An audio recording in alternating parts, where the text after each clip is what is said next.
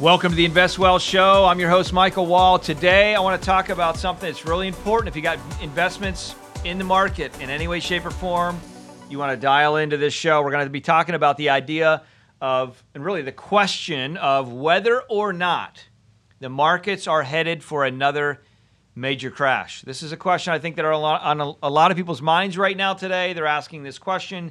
In fact, the day that I'm shooting this, the Dow is down about 600 points. May 13th, the day I'm shooting this, right at about 11 o'clock. And I wanted to share this thought with you because I believe this is so important. There are a few things that you can do that you, in my opinion, need to be doing to help protect yourself. So we're going to talk about that on this journey. You've worked long and hard for what you have. The last thing you want to do is just kind of, hang in there and hope it all works out. Very important. Well, before we jump into the show, I always like to take a minute and say thank you to the sponsors of our show, which is Wall Private Wealth, U.S. Private Wealth, Wall Lehman. These are all companies. Many of you know it feels a little self-serving. It's really not. We've been helping families for over almost 20 years now protect, grow, reduce taxes on their wealth, and helping them with business coaching and consulting, succession planning, and motivational speaking, things like that, right? So you got questions about your wealth. You got questions on how to better protect, grow, reduce taxes, or diversify your risk, head over to leanonthewall.com. I say that it's not self-serving, and the reason that I say it that way is not only because we have a good team over there, but it really gives, I believe, a lot of credence to the reality of why, when we do this show, we do it, right? I've had a lot of experience in this space, and so we want to share that with you to help you make better decisions along the way. When we take a look at markets, one of the things that we're seeing are a lot of rise over the last year and a half, and a lot of that is attributed directly to, quite honestly, just the money being pumped into the system. We know that there's been stimulus bills and money's being sent out and all kinds of things that have been sent into the system. And when we take a look at that, the question is this real growth? That's really the question. And I think a good way to think about this is imagine if you're a parent, maybe you are a parent, and you're like, I am a parent. I don't have to imagine. So imagine you're a parent and you have a child, and that child says, I would like to start a business. So they start a business. And in the first year of that child's business, it doesn't do real well. In fact, it loses money. And then all of a sudden that child comes to you and says, listen, I am having some problems. I believe this business is where I'm supposed to be. I'm having trouble, though, making money. I'm having trouble making a profit. I need your help. Would you guys mind supporting this business financially? So you say, you know what? Yeah, I'll do that. I'll give you a loan. I'm not just going to give you money, but I'll give you a loan. And so you give your child a loan for their company. Now, it just so happens the second year, which is the same year that you gave the child the loan, that business ended up making a profit. And you're like, and everybody's happy about that, right? So you're feeling good about it. Your child's feeling good about it. Everybody's feeling good about it. Year 3, you move in and they say, hey, mom and dad, I actually need a little bit more money. Could I get another loan? And so you're like, well, you're a little reluctant this time because you're like, geez, I just gave them money last year. They should be hopefully learning and growing, right? I helped them through some challenging times, but you love your child. Okay, here's some additional money. So year 3 now, you give them some additional money. They make a profit. You're happy. They're happy. Everybody wins. Year 4, they come back to you and they say, it's April in the year and it's a little bit of a challenging year. I need some money. And you're like, wait, time out. This is the 3rd year now that you've come to me in a row asking for money. What happened? Let's really sit down and look at the numbers and understand what happened with the money, the loans really that I gave you in year 2 and year 3 in your business. Can we sit down and kind of talk about where you put that money? What did it do? Did it really fuel the economy your company, should I say, or was it just not managed as well as it should be? So you sit down and you take a look at the business and you find out that that money hasn't been used really that wisely. You also find out that that business that your child has, unfortunately, has gotten used to living off of the loans that you've been giving them, expecting and planning for the reality that you're going to continue to give them loans. And so you make the decision that you're not going to give them loans anymore because they have not been responsible with the monies that you gave them. They haven't really used it to grow their business. They've just used it to spend, and maybe they took a trip to Aspen and skied with their family, or they went out to the ocean, or bought a new car. And you're like, well, these aren't really things that are useful for helping you grow your business. Why should I be called on to give you a loan if you're going to use this money just to expand your day-to-day expenditures and lifestyle? That doesn't make any sense, and it's not a good business decision, so I'm not going to do it. Well, now you're left with a decision emotionally to not fund your child, but you make that decision, and then ultimately year 5, year 6, and year 7, you see your child's business go under and fail. You may say, well, Mike, that's an interesting story. I mean, that just makes logical sense to me. Why would I continue to fund my child's business if they're not putting it back into their business and really doing a good job of being efficient? We'll call it the bean counters, right? And understanding where is that money going.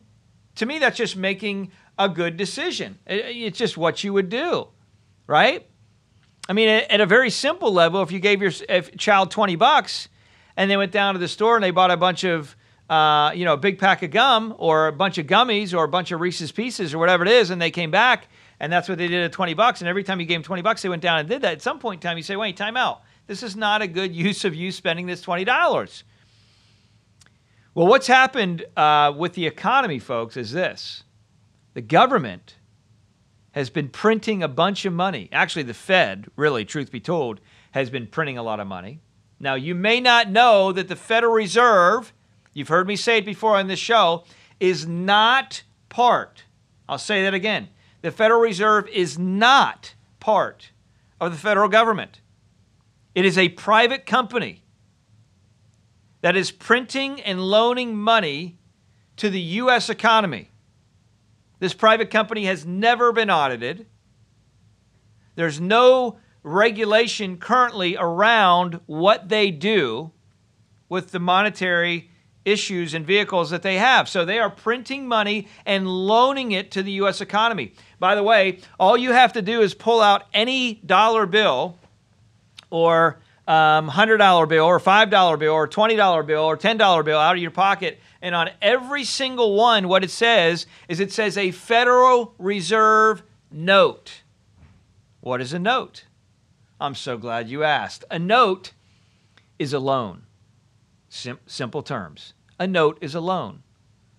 There you have it. The Federal Reserve is now loaning money to the U.S. economy via pumping money into the U.S. economy through buying, typically, treasuries. That's typically how they put money in the economy. Now, why is that important in relation to the markets crashing or not crashing? Because when we think about the U.S. economy, if you can think about it as a business, as a company, which is really, that's what it's made up of. That's where the GDP comes from. Gross domestic product is made up of and created from the idea of all of these companies and what they produce and what we as people produce as a country. That's where the GDP, the gross domestic product number, comes from each and every year. And there's lots of factors that are involved in that, but at a 30,000-foot view, that's really where it comes from. So we have to ask ourselves the question, how are these companies doing? How much debt do many of these companies have on the system? And, oh, by the way, the overall economy in general, what has been pushing it and propping it up over the last year, year and a half, 2 years? Well, we know that there's been a lot of stimulus money because of COVID. Businesses have been shut down. They've been forced to close. 25% of all restaurants in the entire country will never reopen their doors. And then we're in a place where we say, okay, now there's money being pumped into the economy via stimulus checks and all kinds of other things, PPP loans and all of these things going into the economy to help sustain companies, businesses, people, individuals, etc. And that can be a serious recipe for disaster, especially if those folks that when they got that money spent it on their Aspen vacation or a new car or a new pair of shoes. So here's my question. How many of you honestly believe, by show of hands, I can't see your hand, but we'll pretend that I can. How many of you honestly believe that people that received the stimulus checks, the $1,200 checks, actually spent that money or saved that money for their future? Or did they spend that money on something that they just wanted in the moment? I got to have the new iPhone. I got to have a new pair of sneakers. I got to take a vacation. I deserve it. Heck, I've been through COVID. We've been locked down. I deserve a vacation. So did they buy what they need or what they wanted? Did they invest in what they needed or what they wanted? And I think we can all safely answer the question. And the answer is that most folks spent that money on what they wanted in the moment, which means that money was gone. Now, how do we know that that money was spent? The reason that we know that the money was spent is because we saw an uptick in many ways in the economy. When businesses sell more product, they sell product because people are buying them. And people are buying them because they have the money to buy them. So yes, did the stimulus really affect the economy in the short term? The answer is it did. But the question really remains is what does that do with the underpinning stability and structure of the overall U.S. economy and the business economy and things like that as a whole? And I think that's one thing right now where we feel is very, very challenged. Why is it challenged? Well, it's challenged because businesses have been propped up, right? From all of the stimulus money we just talked about. I gave the example of loaning money to your child. And now we're in a place where people are saying, okay, what are we going to do now to continue to grow our company and our business? Does that mean they're just going to go away? No. But there is a challenge because there is not as much of a pro-business environment in the current administration. There's conversation of increasing taxes, not only on capital gains, potentially ordinary income, business taxes. All of these are on the table. All of these cards are on the table. And when you talk about raising taxes in a business environment and from an income environment, what that does is that it de-incentivizes people's desire to grow. Think about it. I saw a report that came out one time that said 82% potentially could be the amount taxed for someone that lives in New York if these federal rates take place with local rates. Think about that for a minute. For every $100 that someone makes, $82 out of 100 goes in taxes. Now, that doesn't include the fact that we pay money in taxes on gas, on cell phone bills, on clothing in some states, and on pretty much everything else that we purchase, we pay tax. This is a serious problem. We live in an economy right now where the government right now is not as pro-business as it could be. You know, there's a lot of conversation coming out from the administration saying, hey, we created more jobs in this short period of time than has ever happened in history. Well, the reality of it is that's pretty easy to do when the government has shut down businesses. Right? So all the businesses are shut down, nobody's working, and now all of a sudden they say, hey, you can open back up, and everybody comes back and gets a job, and you call that a new job. Think about that for a minute. That doesn't make any sense at all. So do I believe that the markets are headed for a crash? Well, we know that the Dow right now is still floating around all-time highs. We know that the S&P is the same. I typically use the S&P as a litmus test a little bit more on the overall U.S. economy than I do the Dow. The reason is because the S&P 500 consists of 500 companies. The Dow consists of 30. And I think that's important when we take a look at what's happening overall. And I do believe that we have to ask ourselves the question of if the market has really been on we'll call it a bull run since the beginning of 2009, what are the chances the market will continue to go up? I think this is something that we really got to evaluate. And you really got to ask yourself the question of what am I doing? What are you doing to help protect your wealth? I do believe we are close. I do believe that we are going to see a pullback significant. I do believe we're going to see a correction or a crash, whatever you want to call it. You know, the financial people on Wall Street will call it, well, we think it's probably normal to see a 5 to 10, maybe 15, 20% pullback. That's normal. Or, well, we think we're going to see a 15 to 20% correction in the markets. Why do they use that terminology?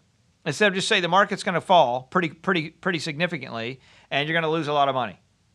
Well, that doesn't sound good. That's not newsworthy. You can't sell a lot of stuff with that kind of conversation, but that's exactly what happens.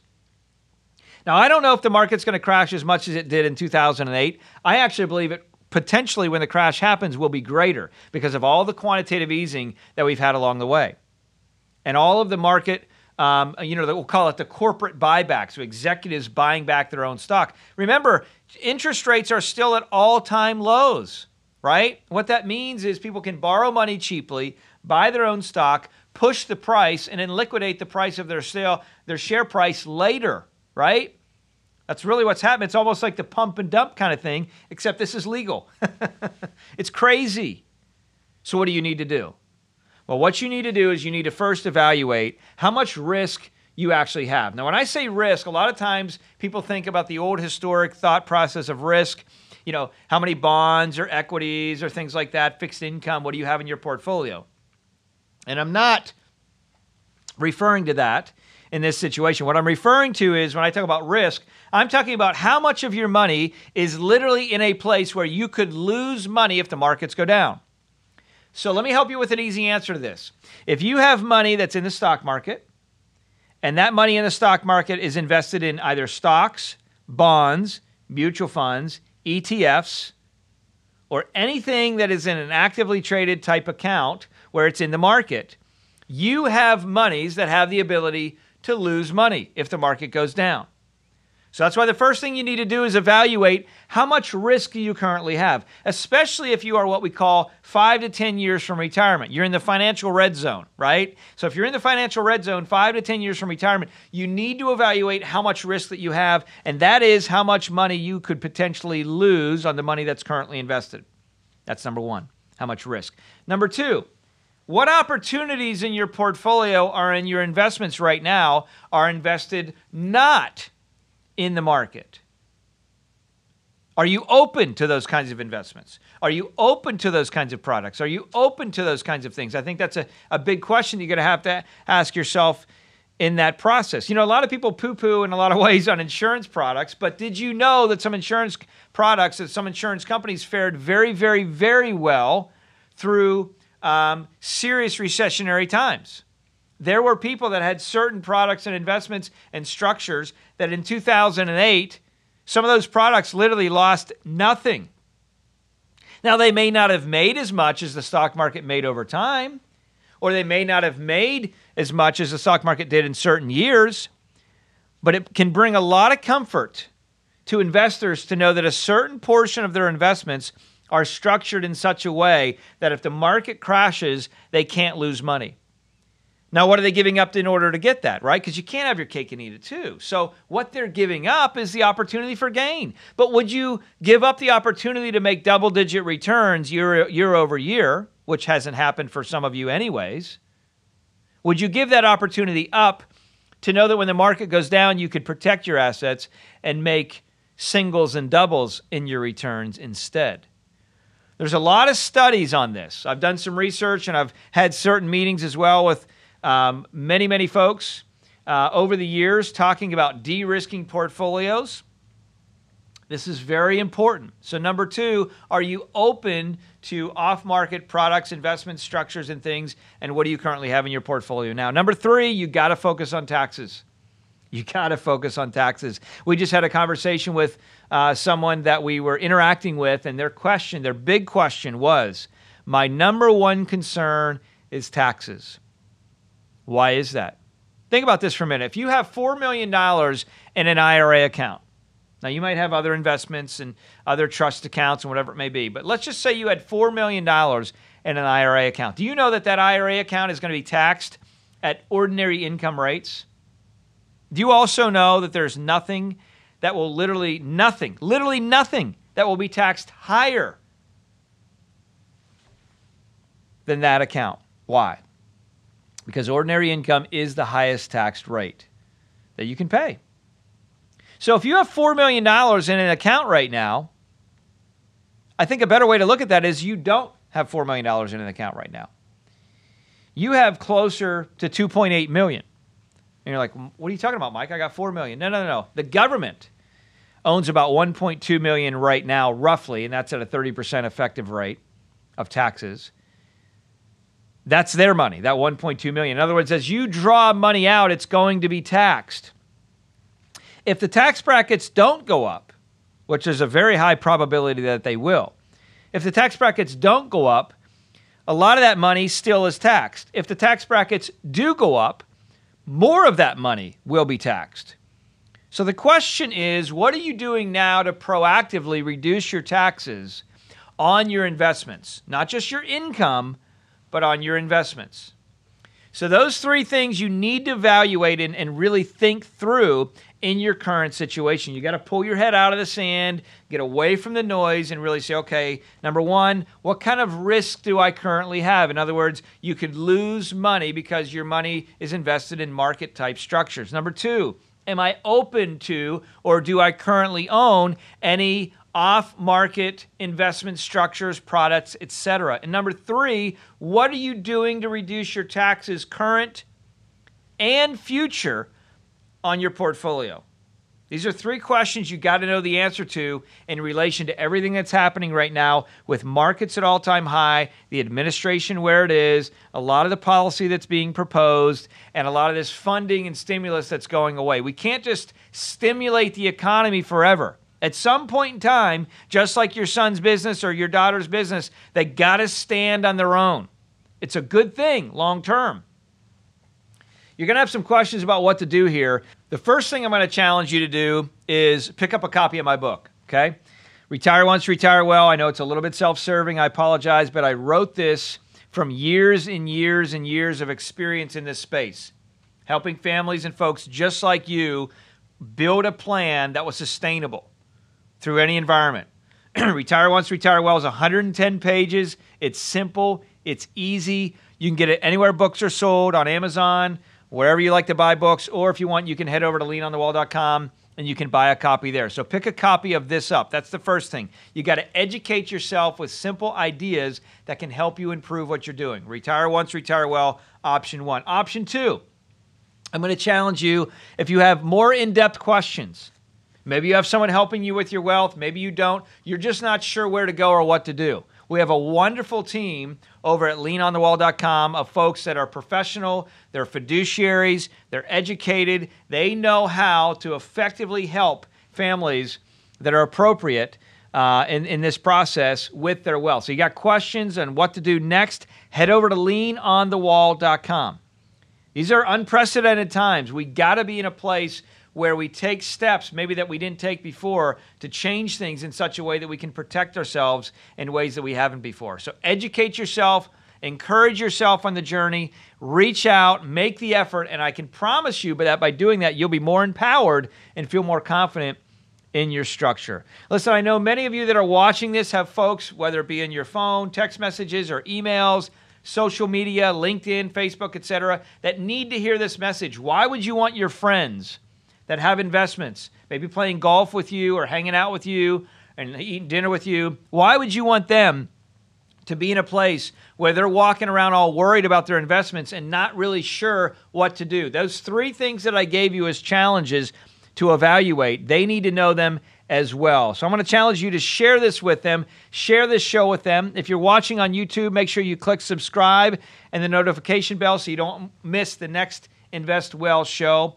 And as always, my desire and goal is to challenge you to live on purpose so you can live with purpose and really add value to the world coming after you and while you're living this life as well. One last note and one last thought, a little PS kind of on the end here. If you love motivation, if you love challenging and inspiring stories, if you have not yet subscribed to the Michael Wall Show, I want to challenge you to do that. I know many of folks listening to this are even on podcast. We have another show called the Michael Wall Show, which is encouraging, uplifting, great guests. We just had a guest with Dr. Gary Vunk. He's a business guy, president of the flagship at Kaiser. Really, really good guy. Had a great story, author, just a lot of experience in the business and private equity space. Had him on talking about some wonderful things. You're not going to want to miss that, as well as many other shows that we've done over the years to help you live on purpose so you can live with purpose. Thanks for dialing in. Thanks for tuning in. We appreciate your viewership and listenership. And as always, if you haven't given your comments and feedbacks, we'd love to hear that as well. Have a great one. We'll talk to you next show.